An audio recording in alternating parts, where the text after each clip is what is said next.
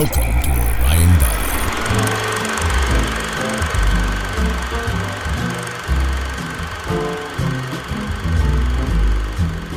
Hello, film fans. I'm Josh Wall, and frankly, I love movies.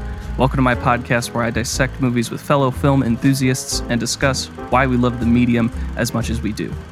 Today, the LA sessions comes to a close when my former Los Angeles roommate, Scotty Kaufman, joins me to talk about the bowling and rug-centered cult classic comedy, The Big Lebowski.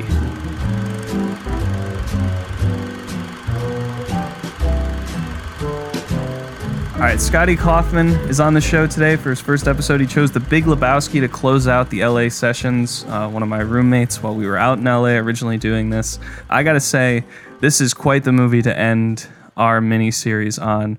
Scotty, why did you choose The Big Lebowski for this? Since you and I have gotten to know each other, I was always like a TV person, but you have opened me up to a lot of different movies. I never consider myself like a big movie watcher, but now I'm really interested in them. This was always a cult classic that I was missing out on.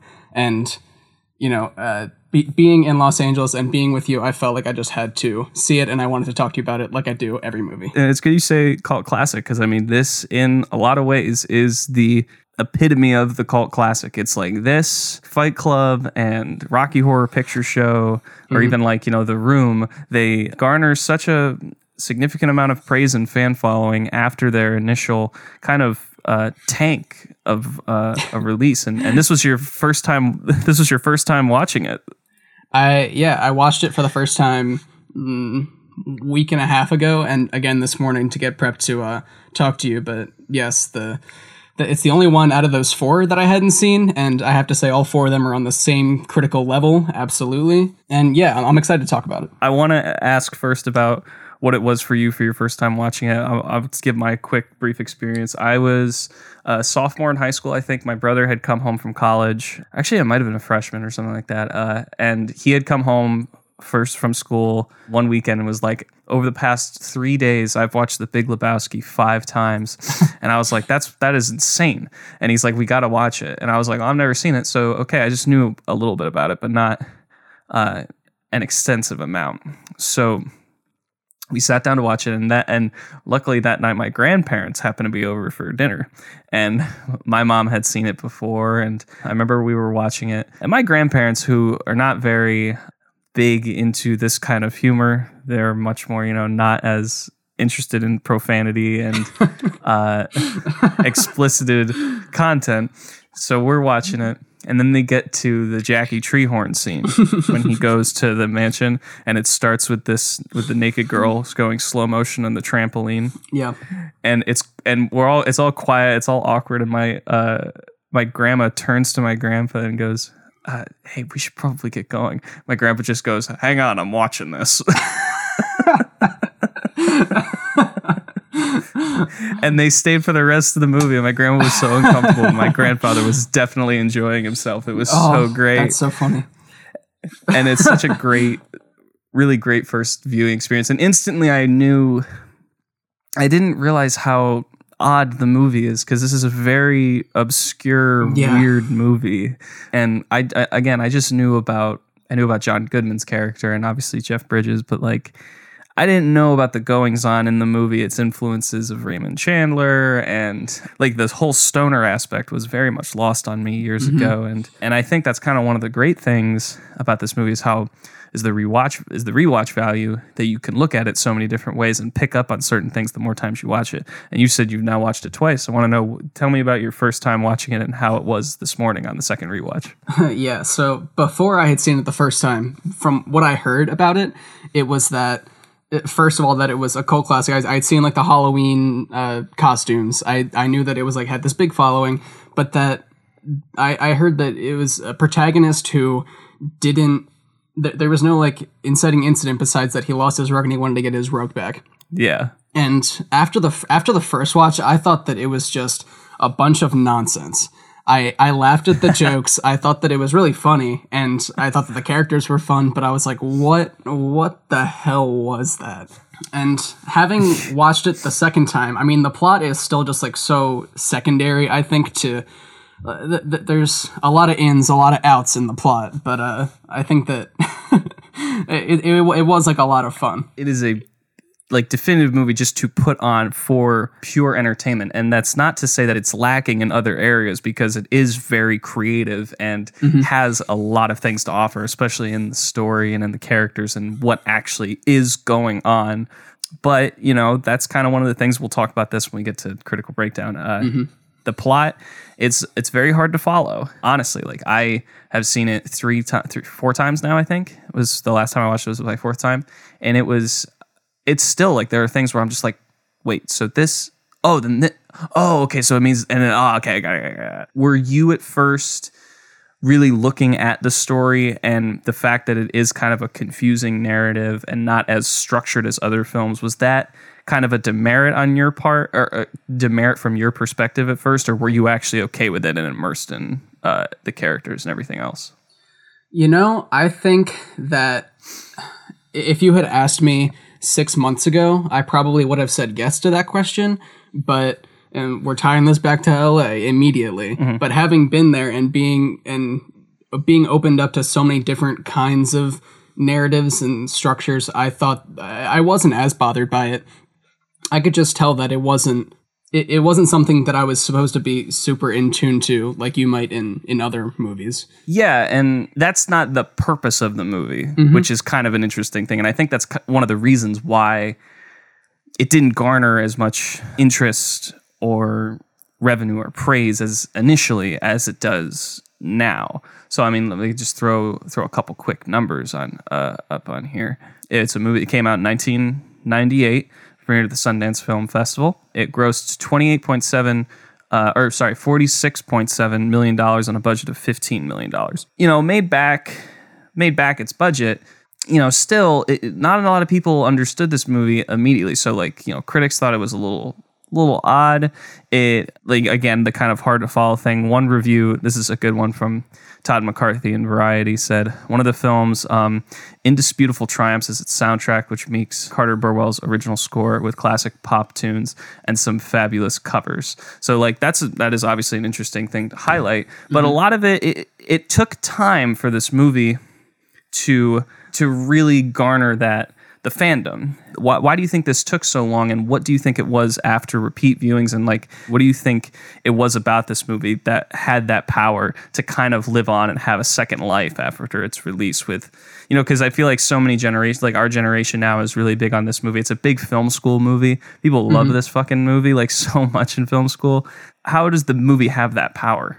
Well, I would like to hear your answer to this as well, but I think that if you had given it to critics, then they would say, what the hell is this?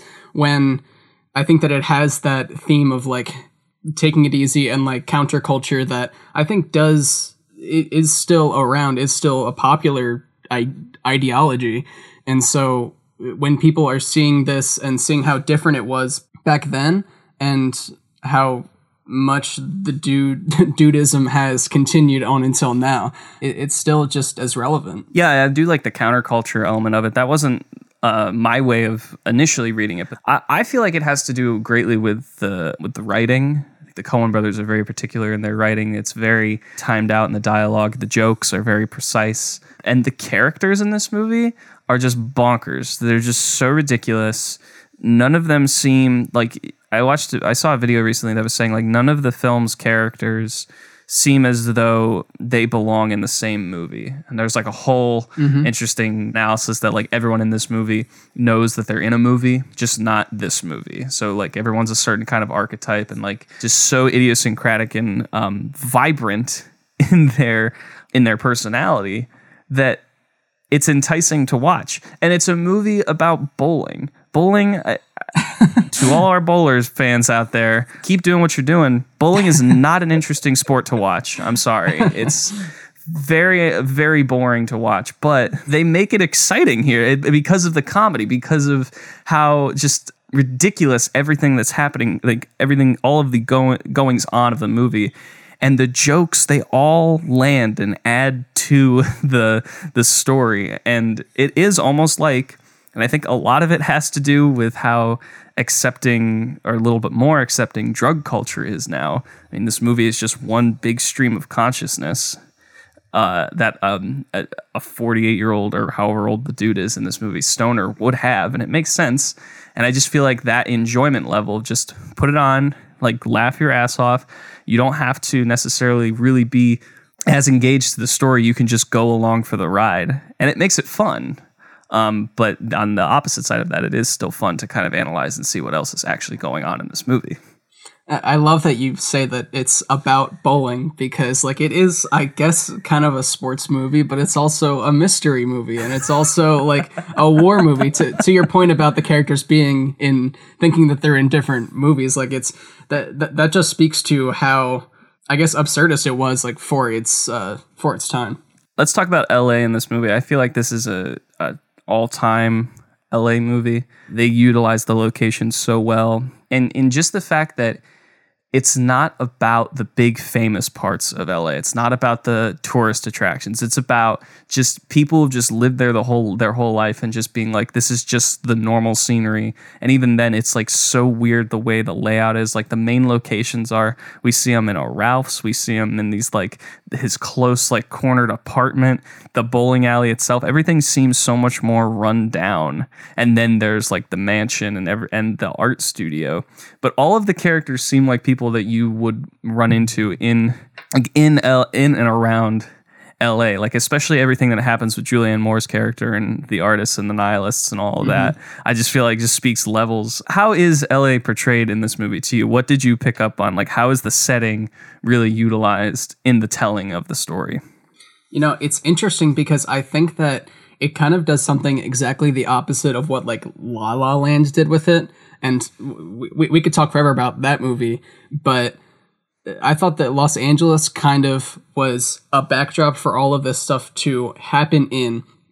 And it talked a little bit about the different like class structures of Los Angeles. You have all these eccentric people who are the way that they are because of this crazy place that they live in, but still they're facing like the conflicts that the dude is on the bottom. The dude is, you know, he is as relaxed as he is because of the culture, but he is still poor. He has to pay rent, and there are people like Jackie Treehorn who are on the top and having these, you know, extravagant parties, and it shows a problem there using Los Angeles, I think.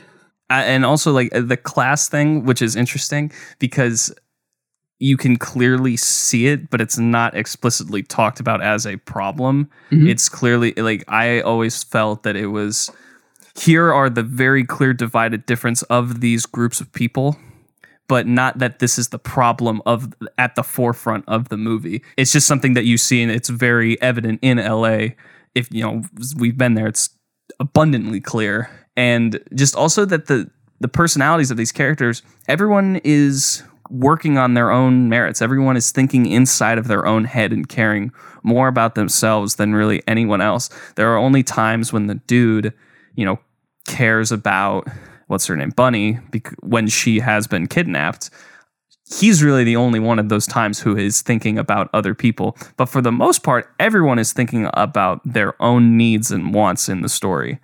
And I feel like that's a very LA thing. Everyone is constantly in their own head and worry about themselves, as opposed to thinking of everyone else around them. And that's not to say that makes these characters abruptly just horrible people, because they're not. They're just fucking crazy. And they just got that, they got that part right, which I really like to see. And also that like just it's just a city of just like, here it is, this is what it is. And I love that first shot of, you know, the tumbleweed going through the desert and then up. And then you see the cityscape of all the lights. Yeah. Sam Elliott. And yeah. And what I do really like about that is it kind of gives you this idea of a place or a character that seems to be or has this aura of greatness around it. And you expect this otherworldly place, and then it's just like, oh, here it is. This is actually, you know, what it is. Just a dude in a bathrobe walking around a Ralph's. You know, you expect something so much greater, and it's actually just a place. And I think doing that by downplaying the kind of greatness and fantastical elements of LA makes this movie more interesting. They really do use it as like a funny contrast. I like that point that you made, because as much as like I grew up in Philadelphia, which people tell me is like such this hard town, but it's all that I know. You know what I mean?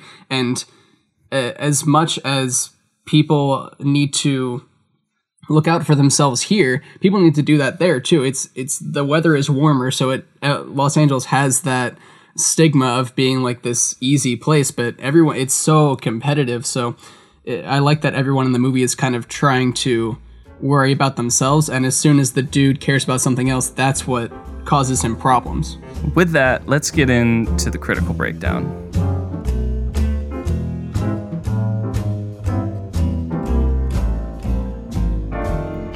All right, we got a lot to talk about. Okay. Let's start with what we like. I mean, we could talk about these characters for the next hour and a half. I mean, they are just like top-notch Coen brothers characters, and I think their writing is really the strong suit of this movie. And the dude and Walter is just a pairing, like a match made in screenwriting heaven, and just portrayed by John Goodman and Jeff Bridges, who have just incredible chemistry together. They really bring those characters like to life, and you can't see anyone else in those roles. They just are perfect in my mind. Completely bypassing the fact that those two should never be friends. They just tell you that they're friends, and then you see what happens.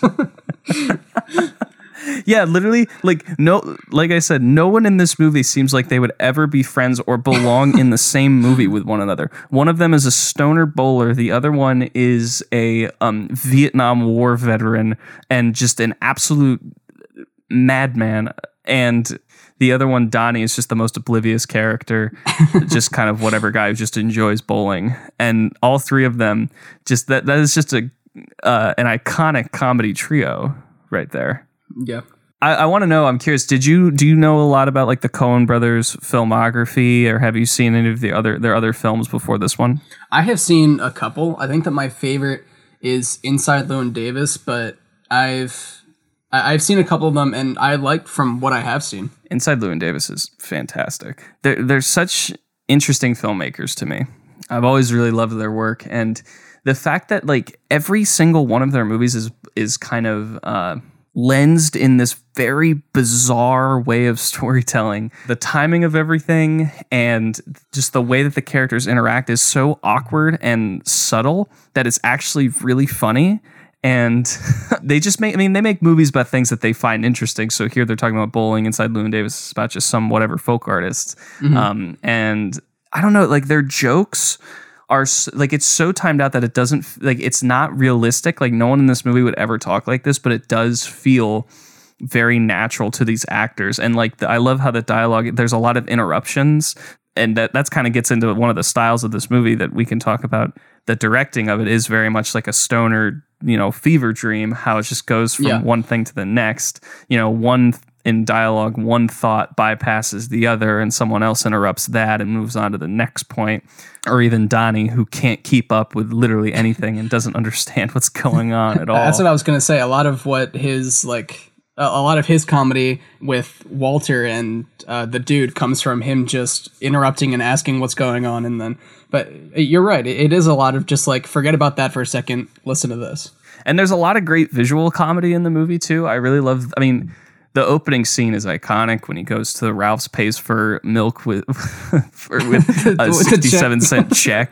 Yeah. And then goes home and gets the shit kicked out of him by two guys. It's like, I love when, he's getting his head dunked into the toilet and they're looking for the Big Lebowski, and they're like, does this place look like I'm fucking married, man? Do you see a ring on here? The toilet seat's up, man. Like, takes the golf ball out and he's like, what is this? Or takes the bowling ball out and he's like, obviously you're not a golfer. Like, it's so great. We're just getting into it now, but the fact that it's just so quotable is what makes the comedy amazing. He's getting his head dunked in the toilet and they're like, where's the money? And he says, it's in there somewhere, man. Give me one more chance. Yeah, Oh. and that's another thing is, yeah, you said it's one of the most quotable movies of all time. Like every scene has at least 2 quotes that are recognizable, and it's anything. It's like sarcasm, it's physical comedy, it's the fact that the dude has no idea what he's doing. It's very absurd. It's just like it's so strange, and because the lines are so specific to the characters, I mean, I think every line that John Goodman says in this movie is delivered perfectly. Yeah, despite no matter what kind of sense he's making, he will ask if he's wrong every time, knowing full well that he is right, even though he's not. Yeah. He asks twice, both times interrupting, and he's clearly wrong. Yeah, every single time because he's a fucking lunatic. So after the guys leave, and there's the slow motion scene with The Man and Me, and it's all of the slow motion shots of people bowling and the pins being knocked down and the one guy doing the dance. Like, Yeah. I love that scene because, I mean, it's funny because it's like, okay, you're going to take this movie about, you're going to get invested in this movie that's about bowling, and we're going to make it, you know, kind of filmed in an interesting way that's comical, but it's also giving you a sense of like the people in the movie. You know, everyone who's bowling in that opening sequence are all people who look like they're in their late 40s and 50s and have been bowling forever, and that's like their favorite thing to do. It's this whole subculture. I remember I was listening to someone talk about this movie once, and they were saying how this is a good representation of like the baby boomer generation, and it's just like people who are at this point in their life where their life is just kind of going on and everything has become normal, and bowling is kind of their, I don't want to say escape, but it's like their main driving thing. And that's kind of one big thing about this movie that I really love, is that it's almost a search for importance with the whole story and the mystery that the dude gets himself wrapped up into. Yeah, I like that you put it that way. I feel like I'm saying that a lot, but I like that you put it that way, because bowling, in all of those people in that scene, everyone, especially like Smokey, who is a pacifist, and Walter, like polar opposites, everyone cares about the bowling score. Mm-hmm. Everyone is at least like, when they just crashed a car, they completely screwed up throwing the bag out the window, they say, fuck it, let's go bowling, because that is the thing that they enjoy doing. And a lot of what the dude's ideology is that like that's what he finds fun, so that's what's important. That's kind of like, as long as he's enjoying his life, the dude abides, then that's what's important, and he finds bowling fun. So yeah, absolutely. I mean, that is the main driving thing in this movie, is that he wants his rug back so he can get back and go bowling, and like doesn't want any of what Mr. Lebowski tells him to do to get in the way of the tournament that's kind of in the backdrop of this story. And well, the rug also tied the room together. It did tie the room together, did it not?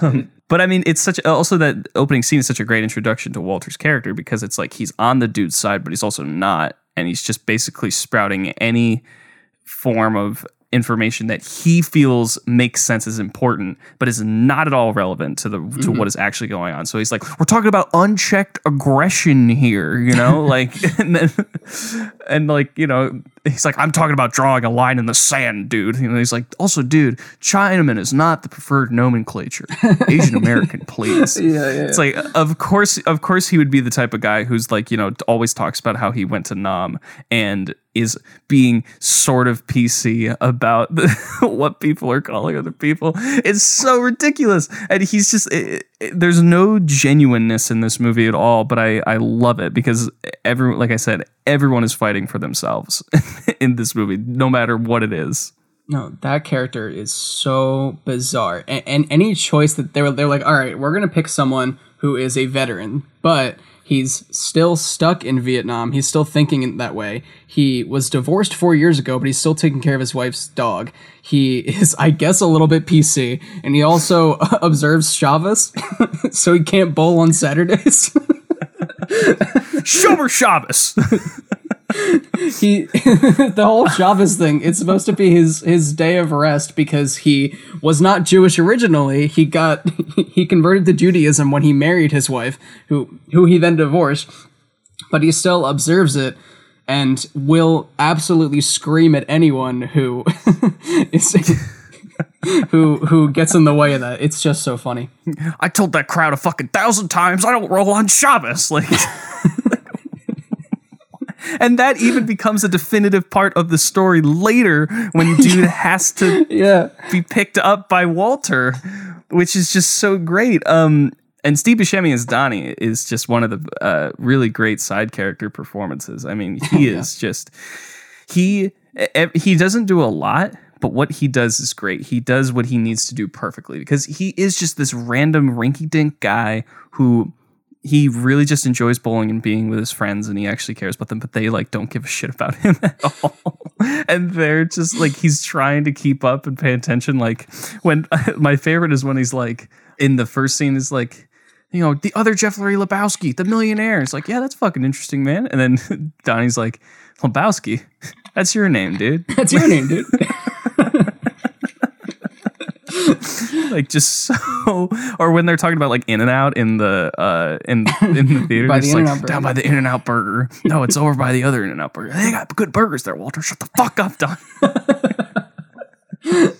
Yeah, he Steve Buscemi. I mean, like he always does kind of play like in comedies, I should say. He always does kind of play like one of the sidekick that just kind of has like the one note joke. But he was really young in this movie. I didn't know he was in it.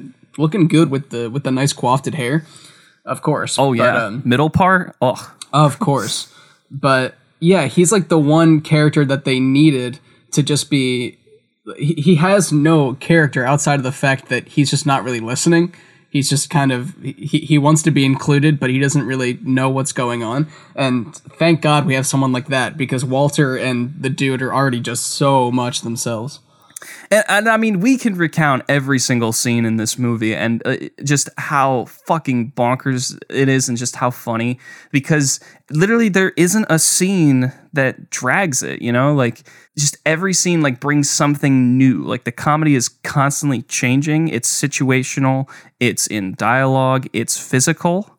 Like they use great use of slow-mo in this movie, particularly in the opening with them dancing. There's the dream sequence with gutter balls. Yeah. There's the Jackie Treehorn scene where they're jumping like up. And that's kind of the other thing where LA plays into this movie, is that there always seems to be this darker, secret, weird underbelly of LA, of these people who are just billionaires for no reason or no clear reason. And they seem as though they're almost like leader-like or deitized because of their success. But we just like, it adds a whole other weird atmosphere around the movie, especially with Jackie Treehorn in that whole part of the story. There is a commentary that they're definitely going for there, and tying it back to like the comedic timing. I'm not really usually a fan of physical comedy. Like I feel like I've kind of grown out of that, and yet I think one of the funniest parts of this movie is when the police chief is like is monologuing to him, and he's like, "Sorry, man, I wasn't listening," and he whips the coffee mug at him. I thought that was I burst out laughing both times, and it's that's a whole different commentary on, you know. You're talking about the people at the top and the people at the bottom, and the forces keeping those two things separate. A little part about the police there, but that's a whole different can of worms. And I mean, the police is that guy said he is good fans or friends of Jackie Treehorn, so it's clear that there's a very kind of a corrupt relationship there in law enforcement. Before we talk any further, let's talk about like actually what happens within the story, just to try and track it. We can do the mental gymnastics if you want to. I feel like we should. I mean, it's kind of it's worth it to talk about, you know, what we like and what we don't like. So I mean, it starts off, the dude is mistaken for this bigger millionaire whose last name is also Lebowski, Right. And the dude just his rug gets peed on, so he just wants his rug back. He goes to meet the Big Lebowski, and his he got mistaken because the Big Lebowski's wife ran out of money. She owes someone money, and they wanted to collect the money from him. I think she owed Jackie Treehorn the money. That's where Jackie Treehorn comes in. And she gets kidnapped after he visits and takes the other rug. And also, I before we go on further, I have to mention how brilliant Philip Seymour Hoffman is in this movie as Brandt, the secretary. I mean, I think that Philip Seymour Hoffman is one of the best actors to have ever lived, especially in the past of this century and like of the 90s and the 80s. Every role that he was in, he just gave 100%. And I was so sad when I heard that he passed away, but he gave so many dynamic performances, and like he had so much range. He was not afraid to be menacing and hardcore, and then like such a soft human being in another movie. Yeah. He gives some of the best comedic parts of just how awkward he is, and how like especially when the dude goes to talk to Tara Reid, who's Bunny, and is Bunny, like, yeah. I'll suck your cock for $50, and he's just like Yeah. lovely woman. We're very proud of her. Yeah, I had just, for my other class, I just watched him in Moneyball, and like talk about the difference between those two roles. Oh, yeah. I agree. He was so funny. So Bunny then gets kidnapped, and the dude is asked to deliver the money. And then that obviously goes horribly wrong because Walter gives him the dirty undies. For some reason, he brings Walter. Yeah, I don't know why he brought Walter. That was because, I mean, the dude he's using his own car. I guess he had to pick up Walter or something. I think he was just picking him up to do him a favor. And they supposedly said, come alone. Walter screws up the whole thing. Tries to throw a ringer, which is like a fake briefcase, out of the car, and falls out. His gun that he brought in a bag goes off and pops the tire, and yeah, it just goes horribly packing, man. Like, yeah, and the Uzi just like starts spinning with bullets. I laughed so hard. I forgot about that part when I rewatched it. It's so great. After that, they say, fuck it, we're gonna go bowl. But he has the $1 million in the suitcase, supposedly, in the back of his trunk, and his car gets stolen as they're bowling. But then Maud Lebowski gets involved, Julianne Moore, who's also fantastic in this movie, but she is so over the top and so crazy in this movie that I love it that it's added to. She's just this avant-garde vagina artist, and that's just her thing. And we find out that Bunny was involved in pornography, and the movie was called Log Jammin'. Yeah.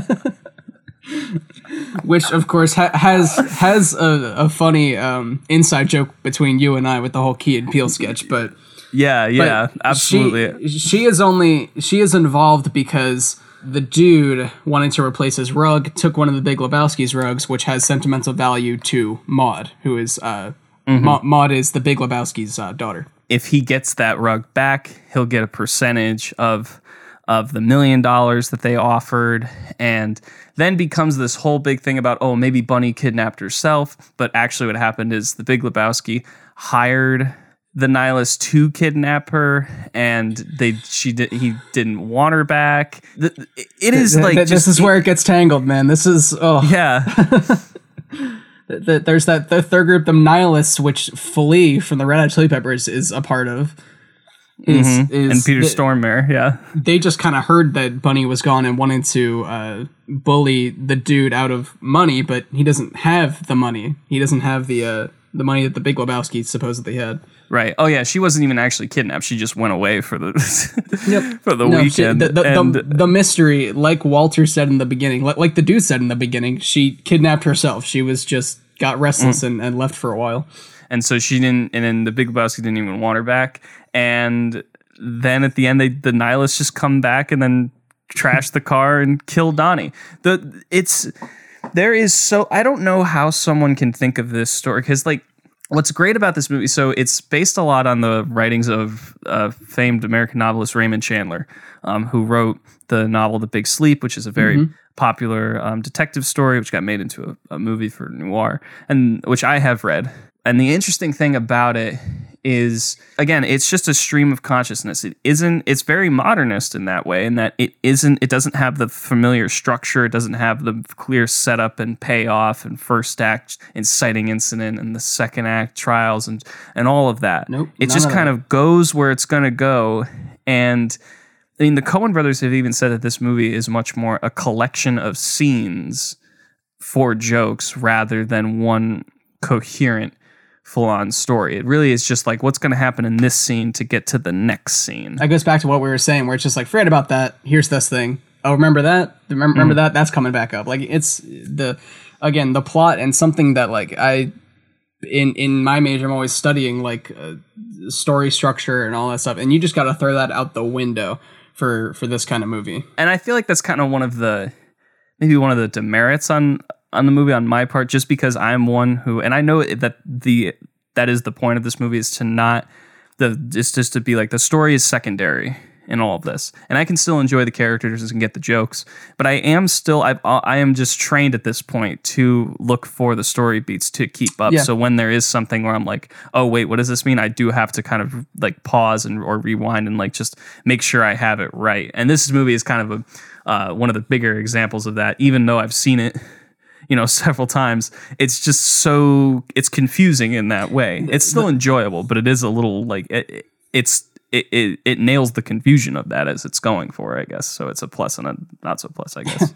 Yeah, I'd agree with that, because the fact that we can't even describe what happens in the movie is kind of like, okay, well then did they do a good job of telling us a story? Well, I don't know. They accomplished their goal of making this funny movie that's just it's its own thing entirely. So I guess they did it, but I see what you're saying. And I mean, I think what makes it great is that every like 20 minutes or so a new side character pops up. Brant shows up and is really great. Maud Lebowski shows up later and she's fantastic. David Thewlis shows up as the one guy in Maud's apartment with the pencil mustache.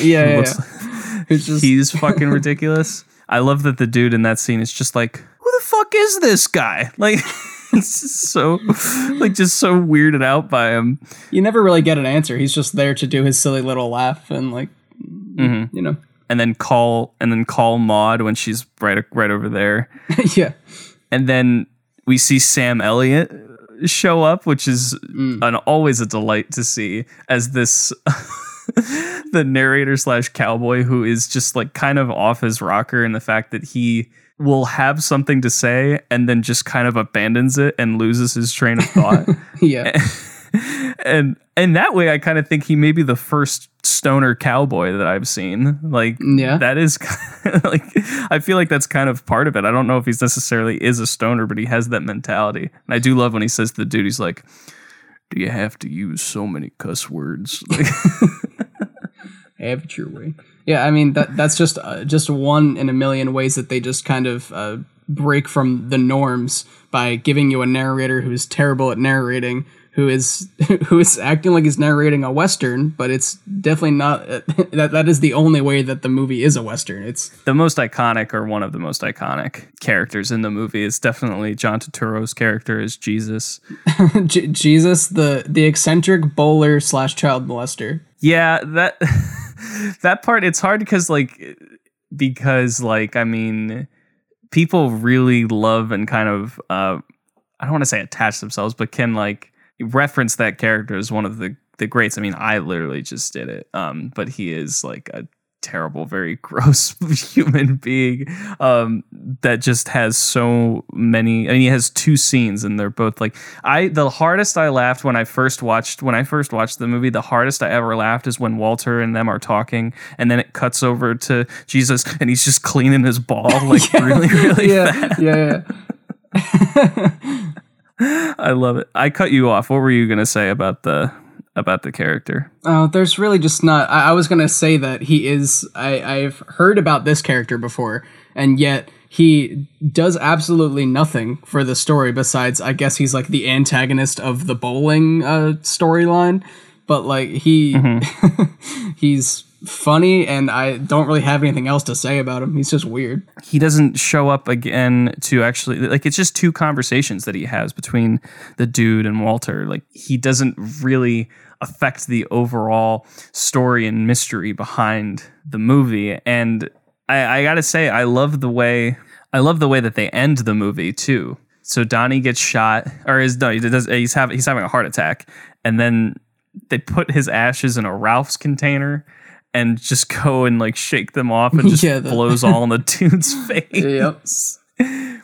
And it ends in the bowling alley with Sam Elliott narrating. And I guess I really didn't realize the fact when I was a kid of, in the end, nothing really was accomplished. No character really had a big arc. No one really was altered by the conflict or anything like that. It just kind of ends, and the dude just kind of, like, the dude abides. He just kind of keeps on going the way that he wanted to go. And I honestly, I kind of like that because it fits in with the overall structure of the movie, and that the story itself is just one big stream of events that don't necessarily have the biggest connection with one another. There is a through line, but it's not important. So, like, what do you think of the ending? First off, at the beginning of the movie, the dude is not at all insecure about the way that he's living, and that he can't pay rent, that he's just kind of like doesn't care about much. He's very content with his life. But after everything is said and done, he had like this big contention with the Big Lebowski about how the bums lost the war, and he was proven right because the Big Lebowski was full of it. He didn't actually have the money that he liked to act like he had.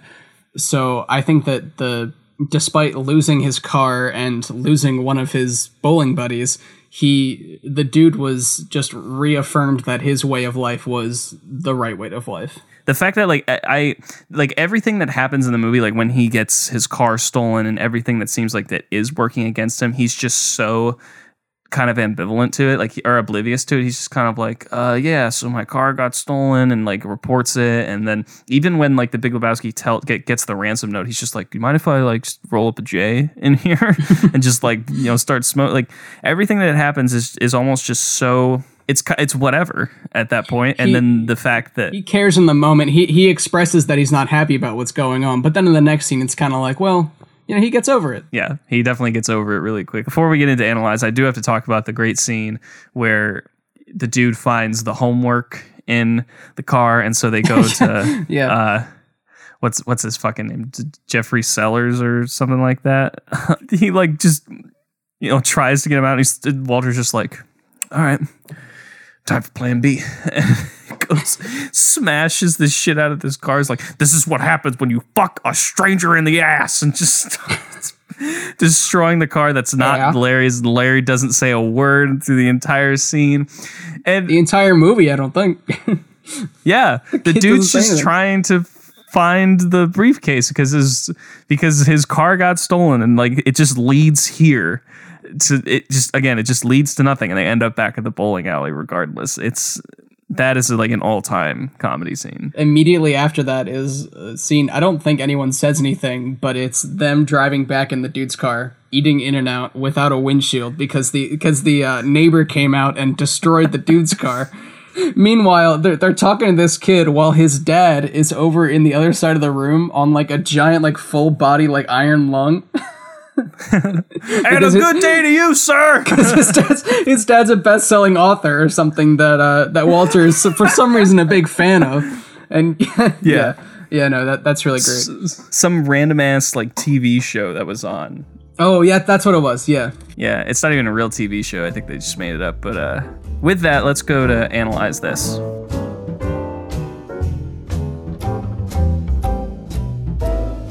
This is a great movie to analyze, because it's kind of one of the prime examples of how many interpretations you can get out of a movie. And I think that's the case with a lot of Coen Brothers movies. There's so many different ways to approach them, and there's a lot of things you can take out of them. Of directors out there, I feel like they're the ones that a lot of their movies take on a whole other life in interpretation and analysis because of that. There are some crazy interpretations about this movie. There are a lot of crazy interpretations about like Barton Fink. People think Barton Fink is like about the rise of fascism, which is the movie they made before this. And the same goes here. I mean, the one thing I said earlier is that a lot of people think that every character in this movie knows that they're in a movie or in a different movie, except Donnie. But like everyone else in the movie is like, I'm a certain kind of architect or archetype, like the Big Lebowski is the big millionaire, and then Walter is the paranoid war veteran, and the dude is a bowling stoner, and Maud Lebowski is an avant-garde artist, and none of them seem like they would work together. There's a lot of people that think that Donnie doesn't exist or was like a figment of Walter's imagination, which I don't think has a whole lot of merit. That doesn't really make sense. I did see that, and the idea was kind of that it was based in that they were like a 3-person bowling team, while all the other bowling teams are all 2 people. And Yeah, I don't know if I completely subscribe to that, but it's a cool theory. Give me some thoughts and some interpretations that you have of this movie. What was your initial reading, or what have you picked up since the second reading? Like, what is your interpretation of everything here? Well, I think that more so than most movies, it has a bunch of different angles that you can look at it. Like you said, it's something that the Coen brothers like to do. The first time that I watched it, like I said earlier, I thought it was a lot about counterculture. It's taking place during the Gulf War. It was, again, after Vietnam. Walter is still experiencing the pressure of Vietnam, I guess. And my first takeaway is that it was a lot about, like, the way that people solve problems, because everyone who comes to the dude with trying to get money, trying to get power, they all come at him very aggressively, like breaking into his apartment, throwing a weasel in his bathtub. We didn't even talk about that, but people come at him with very aggressively, and that's not the way that he solves problems. He's more laid back, and it's a lot about the difference in those two ideologies, which is something that was very controversial at the time of the Gulf War, when things were at such a high pressure in American society. That's a good point. I like that. I was kind of thinking maybe a little bit more simplistic on that same route, and that just in a broad sense, how life and your problems and, whatever conflict you're involved in seems like it'll just kind of pass by and you'll end up in some form of normalcy again. I mean, this whole movie is a critique on that generation, like the baby boomer generation, and how laziness kind of took over in America. And I mean, we can talk about the implications that this movie is about, is like a critique on American foreign policy with the Iraq War as a response to that. Mm-hmm. And I feel like that theory actually has a lot more validity to it. I agree with that. I think that in the montage, the starkly political figure who hands him his bowling shoes in the gutter balls sequence, that part made it very much more explicit than I had realized before. But I do think it's interesting. So, like, if it's about, handling a foreign policy, that kind of makes this whole idea of the story being very muddied and complicated and everything returning to normal in the end a little bit more vibrant in that interpretation, in that no matter how, the dude is kind of the messenger, like the everyday kind of guy who gets involved in this conflict, and the Big Lebowski doesn't really know what he's doing because Bunny wasn't even kidnapped at all. And it was this whole that's a whole other critique on like corruption and political power. Yeah, so like the fact that they get involved in this conflict and they end up losing their friend because of it. I mean, it's because of a heart attack, but like still that idea. And none of it really mattered in the end. And everything just ended up going back to normal. But there was so much chaos that was created because of this conflict.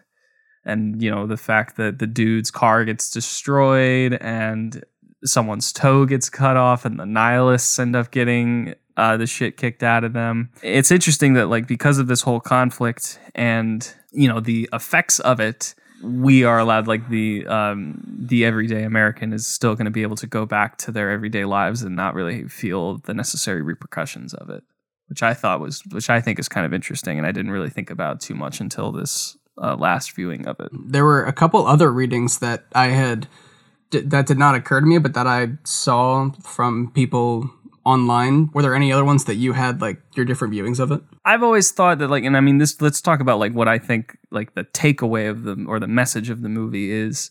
My main message of it is a little bit more simple. It's just that that this story is just about, like, finding some level of perceived importance in life and trying to be an active, role player in your existence. But, there is everyone in this movie is at the middle age where it almost seems like everything blends together and becomes this kind of just wanderance of an existence, that looking for any kind of importance in an event or in a conflict or anything like that is desirable. And everyone is looking for that. Somebody, like, especially, the dude is trying to do the right thing, but Walter is actively trying to be a part of a story that he has no involvement in. And I feel like I mean, we just talked about this in an earlier episode on Under the Silver Lake, which is all about, finding that level of importance, but that's through like media and all that. But this is through various human interactions. And that's why I think the characters are so vibrant and they pop, because, the dude is just so used to seeing these three guys in bowling his entire life. And then he gets to meet an avant-garde artist, a millionaire, and a porno director. Like, everyone just seems weird from that lens. And I mean, he just wants his rug back, but he finds, other layers to it and gets involved in this whole other level of being an important player in the story. So I've always thought of that as like this, of the takeaway. What is the message that you get from it? Like, what is your takeaway? I think similarly, my takeaway was that the dude should do what he believes in the same way that you're saying, like, you have to have your own agency. You have to be active in your life. The dude just wants to be bowling and all this stuff gets in the way of it. But he does find his way through all of the bullshit to get back to what he wants to do. And once he does, despite the fact that he lost his car and he lost his friend, he's enjoying his life, which is what's important. Totally agree. That's a great takeaway. Let's finish it off and move on to the human connection.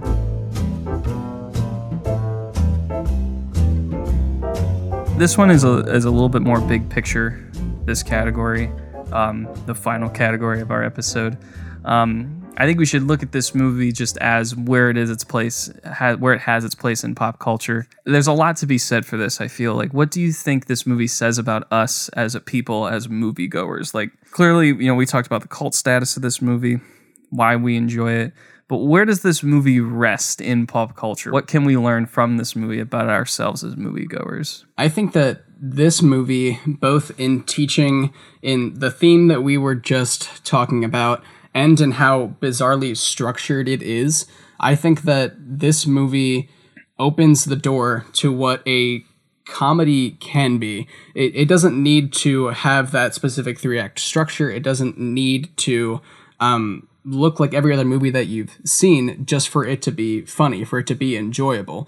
This movie, what it does for me as a moviegoer is it opens doors to what a film can look like and what I can enjoy outside of what I've been taught in school or what I've been told that I should like by popular media.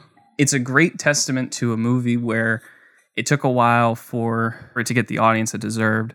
But I feel like what really stands out is just, again, our love of ridiculous humor. There are so many people who love this movie just because of how idiosyncratic everybody is and just so oddball. It brings people together in that because, like, there's a whole spectrum of comedy squished into this movie.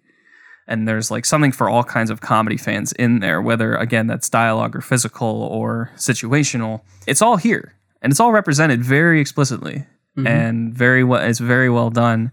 And so I feel like, on top of it being like, again, a comment about like, being able to revisit movies and letting them live on through another generation is good for them. This movie is just a shining example of comedy and how you can really make any situation, any story funny with the right comedic angle. This is not a typical comedy. It's one of the more original comedies, but it's not one of the more recognizable styles of comedy. It's not like an Apatow movie, or it's not like, Airplane or something. It's very much within its own realm of humor. And again, that spectrum of all the different kinds of jokes that go into it, I feel like just shows a lot about what makes us laugh. Breaking the wall here, we were talking a little bit about the way that we're talking about this. We're talking over Discord, in a time like we are experiencing right now, who doesn't want to laugh? Exactly, yeah. Let's finish it out and, let's sum it all up, answer the burning question of why we do this podcast and what we're here for. Give me a quick one reason why you love this movie as a new viewer, and how does it add to your love of film? I mean, like you said, you're a little bit more new to analyzing and taking in like different kinds of movies. So how does this add to your love of the medium? I loved this movie because beside the fact that I am a comedy fan, beside the fact that I love to make jokes and that I love to laugh at other people's jokes, this movie was making me laugh in ways that I was not expecting. It, like you said, it brought in elements of repetition comedy. It brought in physical comedy. It just kind of threw all of these things together. And in a plot that doesn't really have to make sense, which goes against everything that I've been taught in film school. I was laughing and I was enjoying it regardless, which just, I think, like I said, it opens a door for me to explore different things that I normally wouldn't watch because I may enjoy them just in the same way. I love this movie for a couple reasons. One, just blatantly, I love how creative it is. I love the characters. I love that it takes big risks, but it's dripping with creativity. And again, the fact that the story can just be thrown right out the window does show that you have a good movie, even though it's just my brain that I want to try and follow it. I agree with everything you said about comedy, and that's what we need right now in this time of a good laugh. And there are so many great laughs in this movie. But just what really stands out to me is, like, again, I mentioned how much I love the Coen brothers, but this movie shows that the risks that artists can take going outside of their normal genre and storytelling to give you something that they obviously were very interested in and took a lot of risks to make. And they took that leap and it shows that it's just a shining example of how versatile the Coen brothers are, and that they are capable of really telling a story in so many different genres. And they're entertaining, they're funny, they're bizarre, but they're also very engaging. And I love that you can watch this and No Country for Old Men and Inside Llewyn Davis, and they're all made by the same two people, and they're just so vastly different. This is a top-tier Coen Brothers movie, and just a top-tier comedy in general. I feel so honored that you had me on to talk about it, because it is a cult classic and a cult that I was not necessarily a part of before 2 weeks ago. But now I am an ordained dudist. I have gone through the website. It took about 5 minutes. And I'm honored that you had me on for the last episode of the LA Sessions. I didn't realize that it was the last episode. But I just love hearing you talk about movies. It warms my heart about because it's so clear that this is your passion, and I would love to talk about any movie that you see or that I see ever in our entire lives. Of course, man. Thank you. Wow. Thank you so much. Yeah. What a great way to end the LA Sessions. Thank you so much, Scotty. Oh, thank you, Josh. Thanks for having me. This is the perfect medium because no one has to see my unkempt, raggedy hair or facial. Like, this is great. That's so true. Thanks, buddy. Thank you.